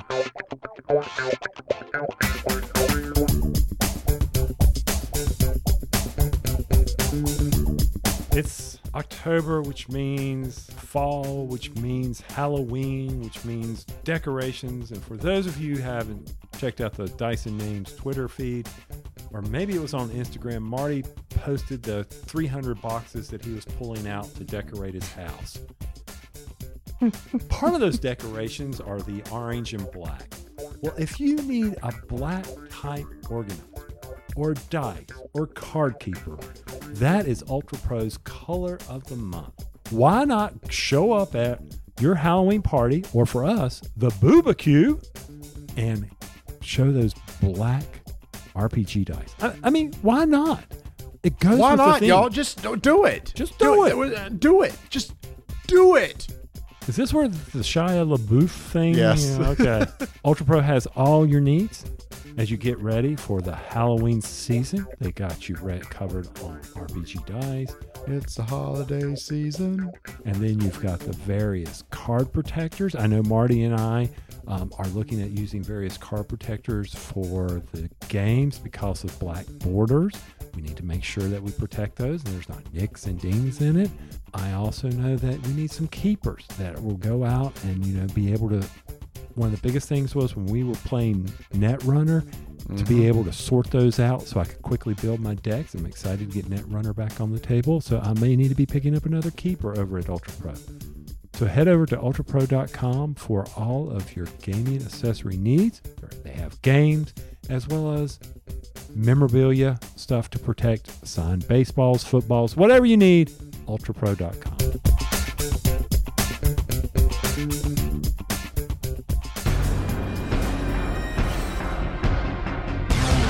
Five-minute initiative begins in 3, 2, 1. Now, I know this is a 5-minute initiative, but before I start the 5-minute clock, Tony, I just want to say that every so often we go back and revisit Neuroshima Hex, and every time we go back and play that game, it just reinvigorates my love for that game.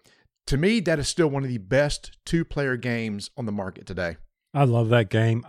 I got it on my Android. I got it on my iPad. I got it in physical copy. I just wish I would play it more because you're right. I'm the same way and forget some of the tactics and strategies of those armies. You got to relearn those, unfortunately. You know what? Now that we both got it on the Android and the Beast just came out, we need to set up just a weekly game of that. You mean on the device? Yeah, on the device. Just keep going back and forth. Yep. Oh, that's fine. Yeah. And here's the thing. If y'all have never played it, this is a solid two-player. I guess it's kind of abstract. It's a tile laying game, essentially, right? Each of you have a collection of tiles. You draw 3, discard 1, play 2.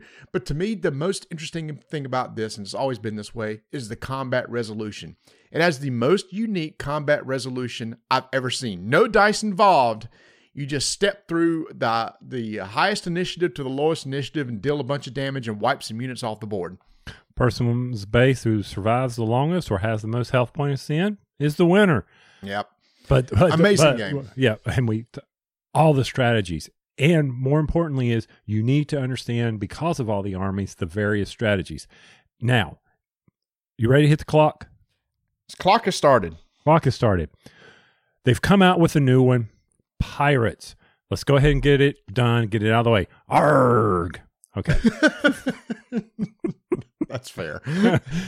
So probably the most unique thing about Pirates is that the base, which normally you place inside the hexagon. It's all about the base. It's all about the base.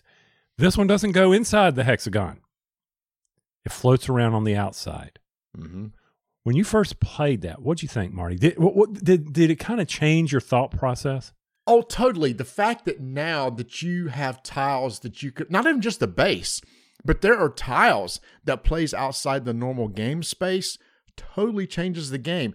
It expands the play area and theme of the theme of the game is really cool though. Yes. The fact that you have these units some of the units have something called drift. And so they have to go right outside the play area. And after a combat, they automatically move one space clockwise.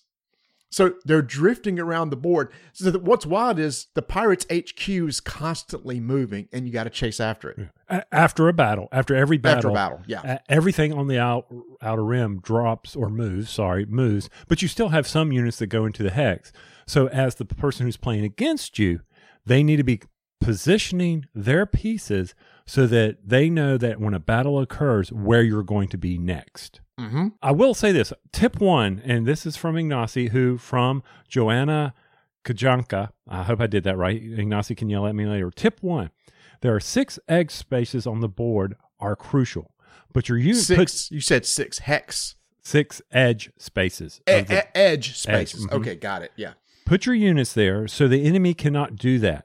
This will protect your HQ when it arrives next to those spaces. So what I just said, where you've got to plan that, here's a tip to help protect your HQ as it's moving around the board. Mm. Now, we all know the strategy for me as the other players. I'm going to put my HQ in the center because you can't hit me there. And here's the reason why, y'all. There are certain spots around the outside of the hex area that you cannot place a unit. And it happens to be the spaces that will line up and go through the center. So that means there's no ranged units on the edge that the pirates can use to actually hit the center space. So that's why you have to rely on the other units that go inside the normal play area to actually do damage to it. Then you have some nets in the pirates that come out. And tip number 2, always put one sailing unit adjacent to your HQ. Make it sail along. Guard against anybody close to your HQ. Well, think about it. If you put an aircraft carrier out there, you're going to have a battleship. So here's the same thing. They're trying to protect your units. Got to be very careful when you think about the placement of these units and what the other person's doing. Now, I played Moloch trying to do range fight against you to try to hit you as you were moving along. I wasn't as successful as I thought I would be. It was a very close game. Yeah, very close. close. We came within 1 or 2 at the very end. I happened to get a couple units in there that could actually do some damage to your HQ. And they introduced a new what's the thing with the hook? Well, you had the harpoon. The harpoon, because you can grab somebody and pull them one towards you. Get over here, like Mortal Kombat. Yeah. Okay. And then like punch them in the face with the melee damage, which I thought was really cool. And then you also had one tile, I think if I remember, on every turn you could initiate battle. Yeah, that's unique. Yeah, so there are structures that you can put on the board. There's action tiles, units, and structures. There's one structure that once per round, I can actually start a combat. The pirates have more ways to initiate combat, but I found, Tony, that they're all very low initiative. Mm-hmm. So if you go against the pirates, try to get out guys, another faction that has high initiative so that you can strike them first. Tip number 3 and the final tip. See, look at Ignacy. He's paying for this right now. I like this. No, he doesn't pay for reviews. This is true. I'm sorry. Okay. I did not mean that. Okay. All your range units on land must shoot at the enemy HQ. Don't hesitate. Get all you can against the enemy HQ. He's right. Because of that low initiative, you've got to be striking fast. So I really enjoyed playing against the pirates because it made me think beyond just laying down tiles. I needed to make sure that I was always thinking ahead of where you're going to be, especially when you got that battle out there. You were a constant moving target. And I was like, man, how can I net you? How can I stop you? Mm-hmm. And the bomb I had couldn't hit you because it doesn't hit the outer edge. So I don't know if all the armies that way, but there are some armies that you can drop the bomb on you. And you need to read it. Drop the bomb on me. Gap band. I think I do these just to make you do that. I'm sorry. But it doesn't hit the outer edge. So don't think you can sit there and bomb the outer edge. No, you need to read those pieces. I've played against the pirates twice. I have not played them. So I'm sorry. I should let you play the other day then. No. I wanted you to experience that so we could talk about it. I've played against Alex, his son, and now you. I can't wait to get an opportunity to play as the pirates and then also have to sit there and think, how am I going to hit your HQ? Yeah. At first, I didn't think I'd like this faction because of the drift. But the more times the 2 times I've seen it, I really like how it comes into play and the new depth of strategy you have to deploy. They do an amazing job of keep introducing new factions. Pirates has just now come out from Portal Games. I really like it. And like I said, y'all, if you've never played Neuroshima Hex, it is available on app on Android and iOS. So at least spend a few bucks if you just want to check it out. But it's really fun to play physically also. You know what it's not available on, Marty? That would be the Nintendo Switch, which we keep bucking Ignacy about. And he hates it when I bring that up because every time we bring up something, he always just says he hates dealing with developers. But yeah, on the Switch would be really cool. Or on Steam, PC would be cool too. Neuroshima Hex, if you have dedicated 2 players, recommend it. There's a ton of armies out there. You might even be able to pick up some at fairly cheap prices in your local game store. Get the base. It's a lot of fun. Marty and I have always enjoyed these tile laying games. We've talked about many of them. So there you go. Pirates Neuroshima Hex from Portal Games. 5-minute initiative is complete.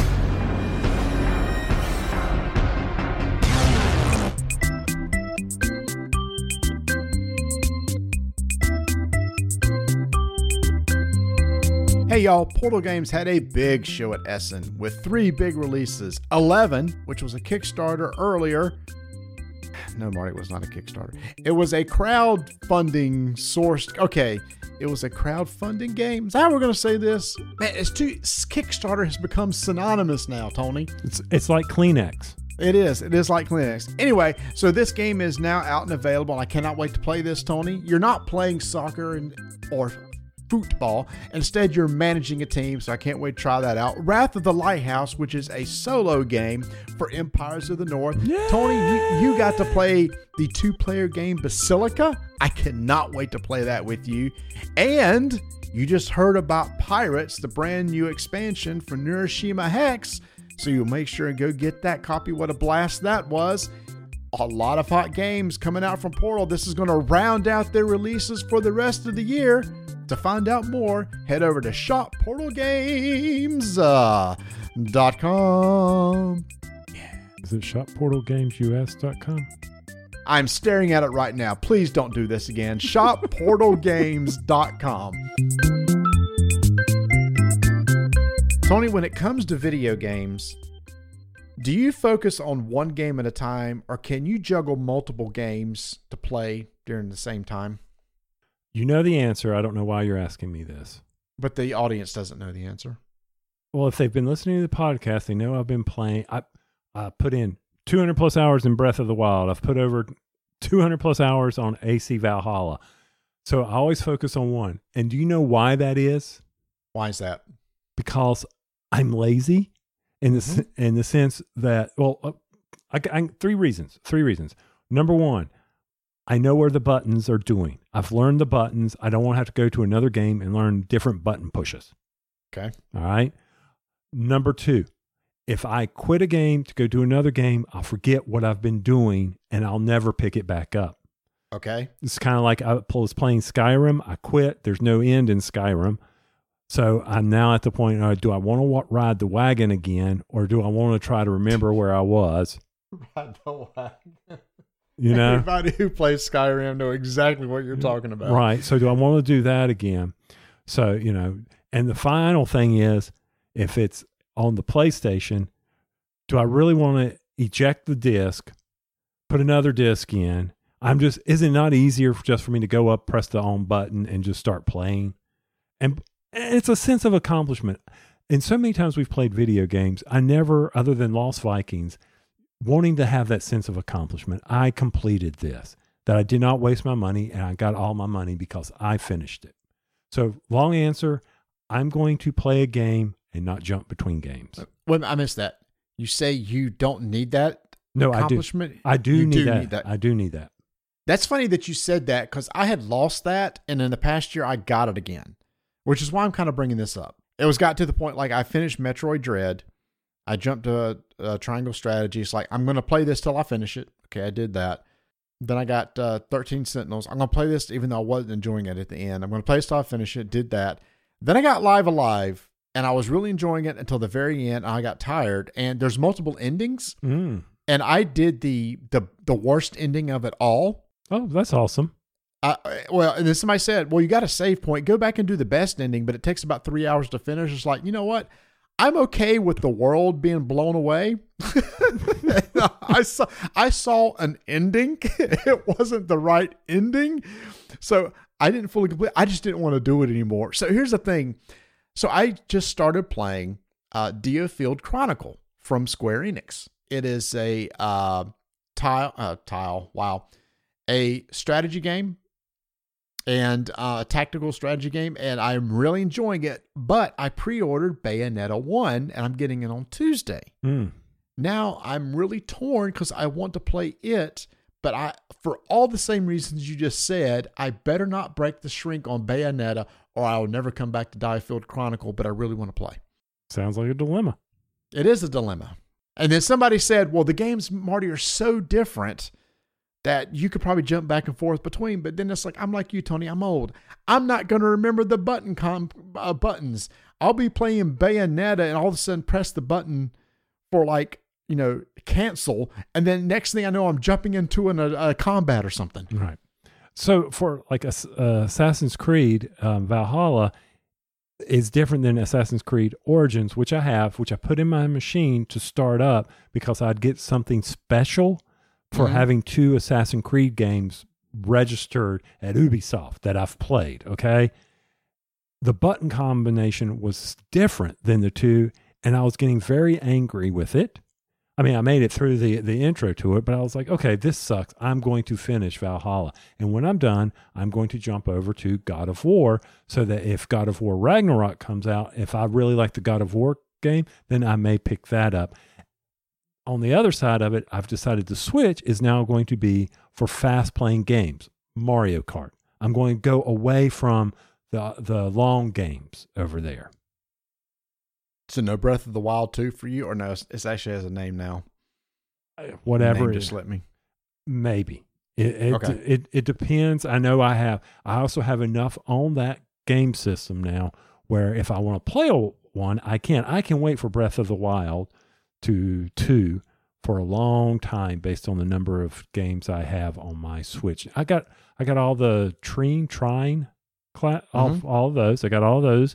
So I start one of those. I could go through all 4 of them. I'll be good forever. You should jump to a JRPG that you have on there. Which one was that? Didn't you, Skies of Arcadia, or didn't you get something like that? Something like that. Oh, and the Turtles are coming. Yes, Shredder's Revenge. Yep. I'd like to see it eventually. Well, it's just not out yet. They told me it's getting ready to ship. This might be the only time I buy from Limited Run. No, that's what they do. You pre-order, then it's months before you get it. That's just their shtick. And I understand it, and it's not sticking to me. It'll be sticking next year when you realize the value of that thing has gone up. Can I break the case and actually play the game? Yes. Okay. But that's what I don't understand about these games. They're all digital. What you've ordered is not digital. When Shredder's Revenge came out, it was digital. But what I ordered is hard copy. So why is that going to go up in price? Because it's a physical copy that they won't make anymore. But I can buy it digitally. That's not the point. It's a collector's item. What happens? Okay, here's what's happening with older systems. They shut down the stores and you can't buy these games anymore. Oh, look, I still have the physical copy, so if I still have a Switch, I can still play it. Even though the Switch store shut down years ago, I still got an old Switch lying around I can play. And that's what people are doing with old PS2s, GameCubes, etc. I understand your point there, but for someone like me, I don't have to worry about these things. Because I know that for me, that old system, the Xbox 360 that I have sitting in a box upstairs, I don't ever have to worry about it coming out of that box again. Because I do not have the HDMI version. So I know that all my TVs can no longer accept the signal coming in from the Xbox. I have to figure out some way to make that work. They have converters if you really, really want to play. Exactly. I have Skyrim on that too. I could ride the card on that one. Oh, I guess you saw that the Skyrim Anniversary Edition came out on the Switch and they're charging $70 for it.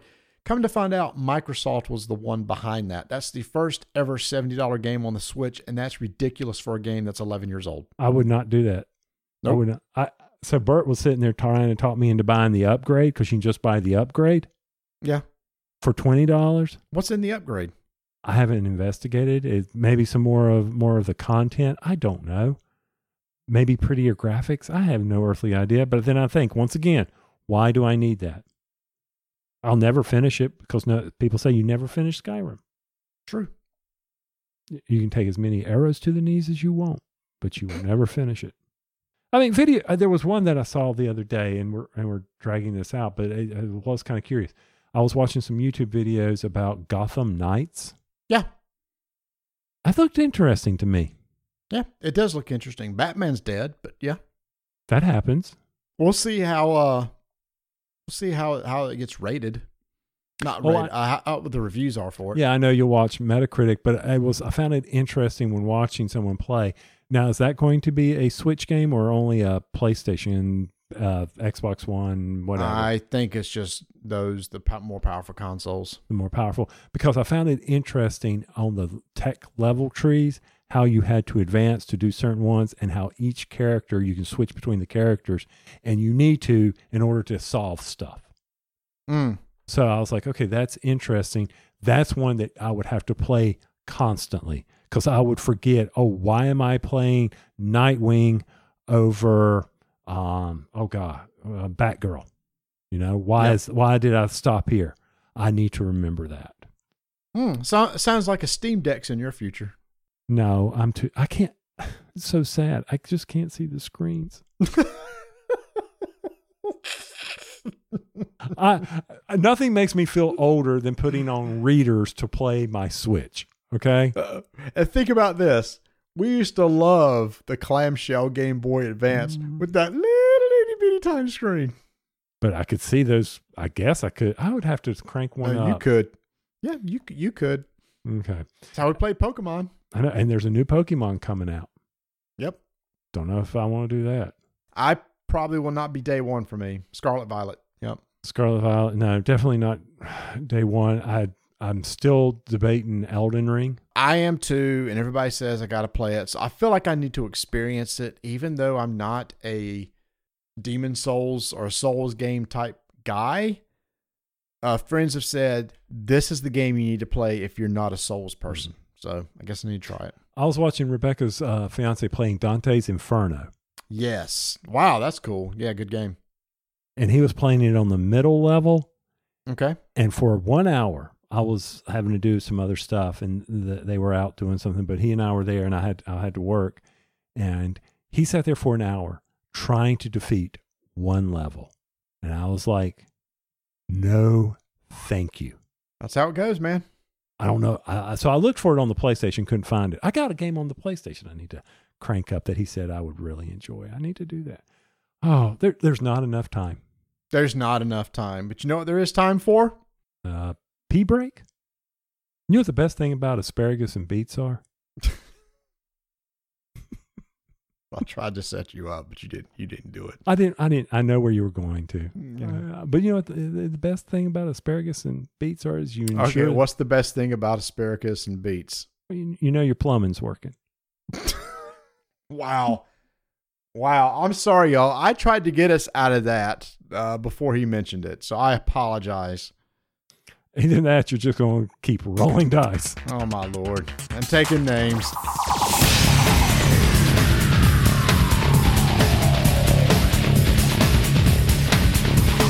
Hey, y'all. Thanks for listening. Hey, go subscribe to our YouTube channel where we're putting out our monthly video casts. Follow us on Twitter at Dyson Names, Instagram Dyson Names, and you can support the show over at buymeamoonpie.com. So, Marty, in light of Halloween coming up, do you know why it's so cheap to throw a party at a haunted house? Why is that? Because the ghosts bring all the booze. So we're resorting to dad jokes now. For the next 200 episodes, I just found a page with 200 dad jokes. Oh, Lord. I'm sorry, y'all.